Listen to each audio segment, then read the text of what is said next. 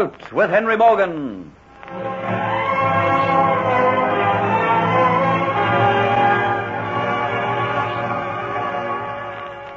Diaz, with the unwilling Kitty, has arrived in Cuba under the protection of Dolores and has been well rewarded for the services he has done. Jeffrey Hunter and Hero, who have been pardoned by the governor, Sir Thomas Motford, have set out to overtake Henry Morgan to warn him that he is possibly sailing into a trap. Eventually, Jeffrey and the sloop provided by Sir Thomas overtakes Morgan's fleet. Aboard the Flying Gull, Morgan suspiciously watches the sloop approach. He sees the longboat put out and make towards his ship. Through the glass, he recognizes Hunter. Believing him to be a thief and a scoundrel, Morgan gives orders that Hunter is to be taken prisoner as soon as he comes aboard the Flying Gull. You hear me, Patchai? Put that thieving scoundrel in chains and throw him in the hold of the ship. He and whoever comes aboard with him. Are you sure that it's Hunter, Captain? Go ask my eyes. Do you think I'm likely to forget him? Look at him. Sitting there in the stern of the longboat. Well, you'll get an unhappy surprise when he comes aboard my ship. You'll get a warm reception, Hunter. You'll get all that when I'm ready for you. But ain't it strange, Captain? What should he be coming back here for, after what he done to you? The devil alone knows what he has in his mind. He's here for some mischief I warrant. He's probably concocted some story, and now comes expecting me to believe it, and planning in his foul mind more treachery. I leave you, Patchai, to give him a warm reception. If I stayed, I might strike him dead upon sight, and I don't want to do that. I don't want him to die too easily or too quickly. Tonight, we reach the mouth of the river. In the darkness, we'll raid and sack Santa Paula, piling our ships with its treasure. And then tomorrow, when we're at sea once more, then there'll be time to deal with Jeffrey Hunter. Time to make him realize that a man doesn't cross Henry Morgan and die easily. The longboat is alongside now, Captain. Throw him a ladder. Let him come aboard. Ahoy there! Captain Morgan, ahoy! I'll be in my cabin, Patchai, going over plans for the attack tonight. Signal to the other captains of the other ships to come aboard the Flying Gull at sunset. We will then finalize plans. By going over them again in my cabin, I will perhaps drive thoughts of this treacherous swine from my mind. All right, you men. You heard the captain's orders. As soon as this cur comes aboard, seize him and whoever is with him. Now draw your pistols. That's right. Now make sure they're keyed and primed. He's coming up the ladder now. Let him and whoever is with him come aboard. Take them when I give them the word. Ahoy there! Where's Captain Morgan? Fine choice. We've had trying to catch you people. Come on, Hero. We'll go and find the captain. Not so fast, Hunter. Why, what's wrong with you, men? Why, your pistols drawn. You all know me. Where's Captain Morgan? Will someone inform him I'm aboard? I want to see him urgently. All right, you men. You know what you've got to do. Take the nigger, too. Take your hands off me. Leave go. What does this mean? What is going on here? Where is Captain Morgan? I demand to see him. You'll see Captain Morgan all right, much to your sorrow. He's itching to get his hands on you. He has more important things to do tonight. But tomorrow you'll provide sport for the crew. What game do you think you're playing with a captain coming back here after doing what you did to him? Do you think a man like you could steal the Aztec necklet and then have Captain Morgan fall all over you? I must see Captain Morgan. Don't you understand? It's urgent. Why do you think I've come all these miles? I had nothing to do with the Aztec necklet. If you don't take me to him, you'll all be sorry. I have come to save you from sailing into a trap. Shut up. Take them both below and put them in chains. You must listen to me for your own sake. Away with them. Put them in the dirtiest and deepest part of the ship that you can find. Unceremoniously, like bags of chaff, Jeffrey and Hero are seized by a dozen pairs of hands. Struggling there, pushed and pulled, the air is filled with jeers and curses which drown out their cries of protest. Overwhelmed by weight of numbers, they are forced below into the very bowels of the ship. A lantern is lit and held high. Its light is pale and yellow in the gloom.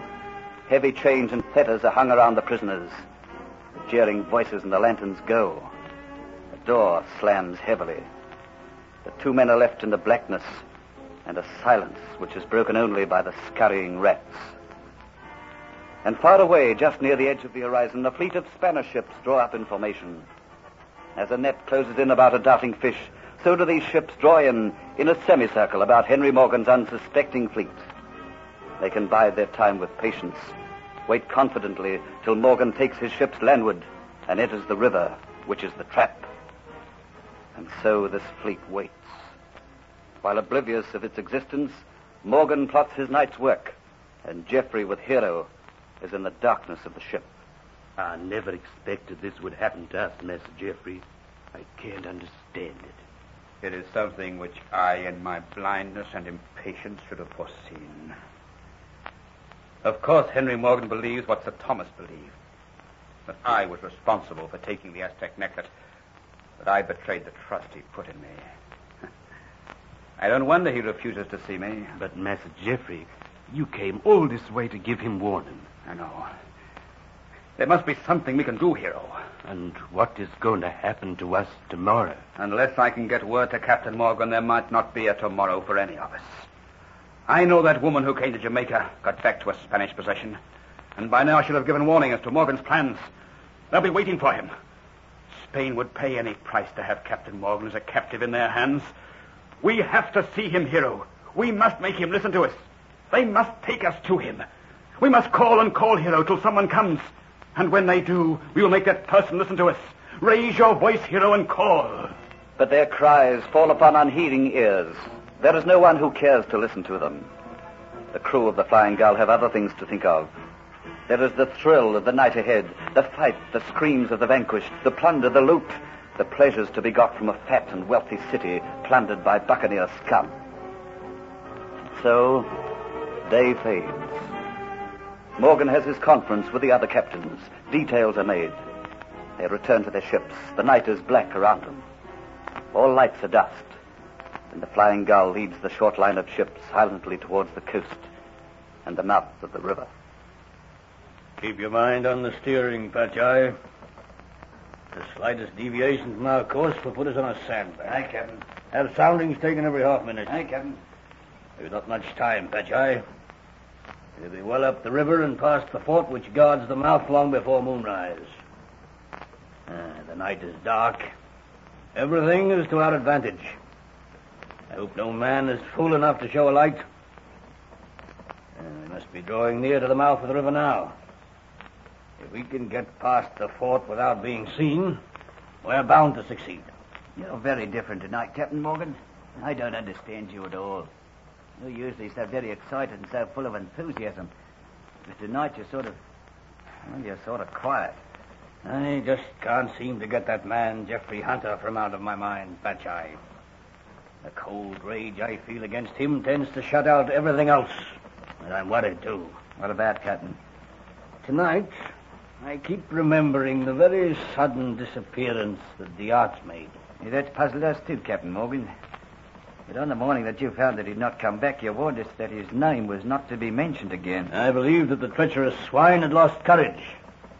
But now I'm beginning to wonder if Geoffrey Hunter had anything to do with his disappearance. The feeling that perhaps I should have questioned Hunter. Anyhow, it's too late now.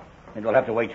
Yeah, we're in the mouth of the river now, Captain Morgan. If only I can get the rest of my ships past that fort, which is somewhere over there in the darkness, then our plans will be bound to succeed.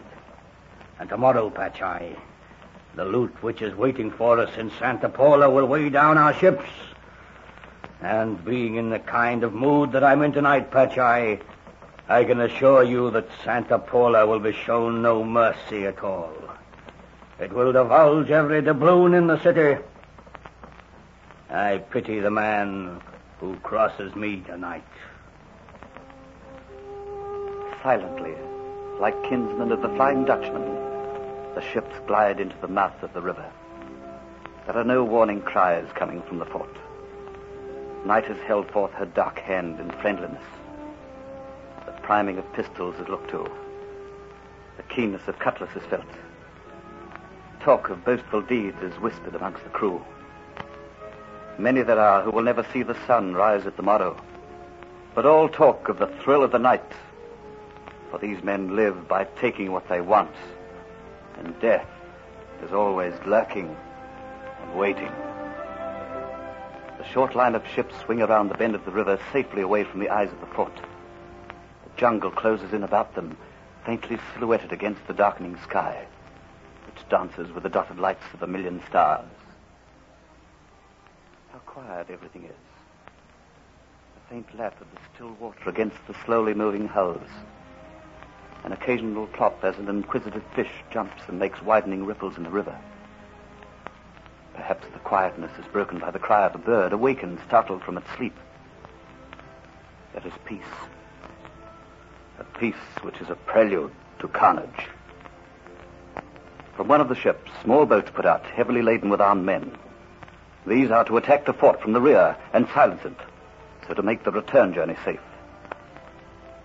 But out at sea, the Spanish ships draw near. They are to stand at the mouth of the river like fox terriers watching for a rat. While below the decks of the Flying Gull, 2 are in chains. How still the ship is riding, Hero. We must be well up the river now. And you ain't seen Captain Morgan yet. No, it doesn't look as if I'm likely to see him either. We're in the river, I fear. Any warning that I could give him now would be too late. I have done all I could. I've tried my best to see Captain Morgan, Hero. Nothing can stop him now from attacking Santa Paula. And there is nothing at all to save him from disaster.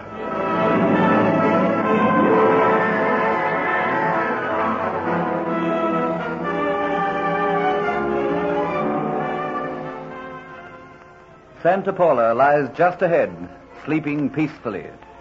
It will not be long before the stillness of the night is shattered by the screams of a sacked city.